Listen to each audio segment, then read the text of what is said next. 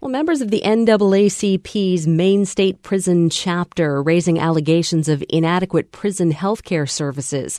In a report that details the stories of dozens of anonymous residents, they allege that heart conditions, infections, diabetes, and other serious conditions are being neglected or misdiagnosed by prison health care provider Wellpath LLC. The company's contract is currently up for renewal. And as Susan Sharon reports, the NAACP's complaint comes on the heels of a wrongful death lawsuit filed by the father of a man who died of an infection at the prison 3 years ago. According to the lawsuit, 51-year-old Andrew Layton began complaining of a toothache in July 2018. He was examined by a prison dentist twice and prescribed antibiotics. But when the antibiotics ran their course and the pain didn't subside, he was advised to contact medical. He did, 5 times. He repeatedly complained of excruciating pain in his teeth, nose, ear, and neck, pain on the side of his face, swollen lymph nodes, difficulty swallowing, and eventually of being unable to move his tongue or to open his mouth without pain. Layton was seen by 2 nurses, one of whom found a mass the size of a golf ball on his throat. But he never saw a doctor. And in the final days of his life, his friends at the prison say they heard him struggling to breathe. Everybody in the pod was commenting about it. Like, geez, what's wrong with this guy? This noise he was making. I mean, he was gasping like someone was snoring outrageously loud. Randy McGowan, who lived 7 cells down from Layton, says his friend wasn't the type of person to complain. He was quiet, kept to himself, and liked to read. Layton had a history of mental illness and was serving time for killing his mother. McGowan thought he didn't belong in prison. He looked out for him, and when Layton got sick, McGowan brought him hot, wet towels and heated orange drinks to try to ease his pain. He says he and other residents also lobbied correction staff to try to get Layton help, but nothing worked. It's just terrible. It's terrible. I don't know why they didn't give him a doctor. I never got to ask him that. But he was definitely scared. Anthony Caro, who was also on the same pod at the time, says he knew something was wrong when he heard Layton wheezing loudly on the morning of October 1st. Layton had mentioned that he'd been unable to sleep for several days because he couldn't breathe. Caro was worried, and so was McGowan, who recalls the last conversation he had with Layton. I stopped at his room to give him the drink, and he said, "Am I losing my mind?" And I said, "Why?" He said, "They won't do anything." And I was like, "No, you're not losing your mind, Andy." And I just tried to, calm him down and tell him he'd be all right. According to the lawsuit, a medical assistant noticed Layton in distress, sounding like a pig while he stood in line for medication. She called the clinic and requested that he be seen. But it was too late. An hour and a half later, Layton was found unresponsive and not breathing in his cell. An autopsy later showed he had a mass at the base of his tongue and that his death was caused by complications of asthma, an infection of the salivary glands, and sepsis. I think this case really showcases the sort of systemic problems of prison healthcare that's run by a private for-profit corporation. Susan Fonce is an attorney for Layton's father, Thomas, in his wrongful death lawsuit against Wellpath. There were instances of lack of communication, lack of documentation, lack of coordination of care, staffing issues, which sort of all culminated into when his state became pretty critical and the system failed him. Attorneys representing Wellpath in Maine declined to comment on the lawsuit.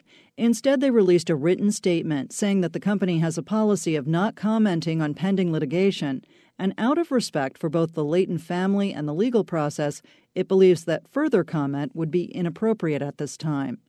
Nashville-based Wellpath is a $1.6 billion for-profit company that provides medical services to prisons and jails in 35 states, including Maine.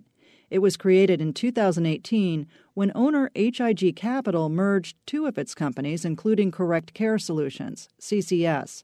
Prior to the merger, CCS had been the subject of nearly 1,400 federal lawsuits. Since then, Wellpath has also faced repeated criticism for inadequate and untimely health care that has allegedly contributed to some deaths and other serious outcomes. Maine State Prison. To accept this call, press 1. To deny.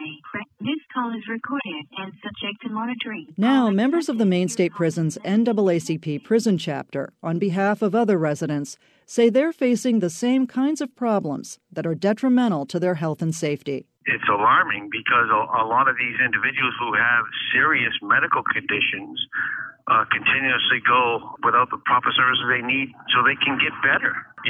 So then it becomes progressively worse for them. Jeff Taylor is a member of the group's executive board who says he and others compiled a 30-page report detailing the experiences of more than 60 residents after continuously seeing their peers struggle with untreated ailments or misdiagnoses. One individual walked around here for a few days, and his arm was locked up on his chest. He couldn't move his arm, and he's diabetic.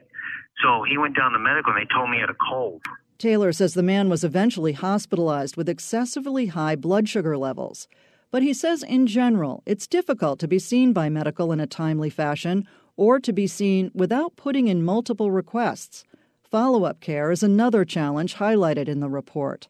In one cited case, a resident who had heart surgery said he was not given regular follow-up visits and ended up hospitalized with a severe infection. When he returned to the prison, he says he was bedridden in unsanitary conditions that led to kidney problems and the use of a catheter against his doctor's wishes.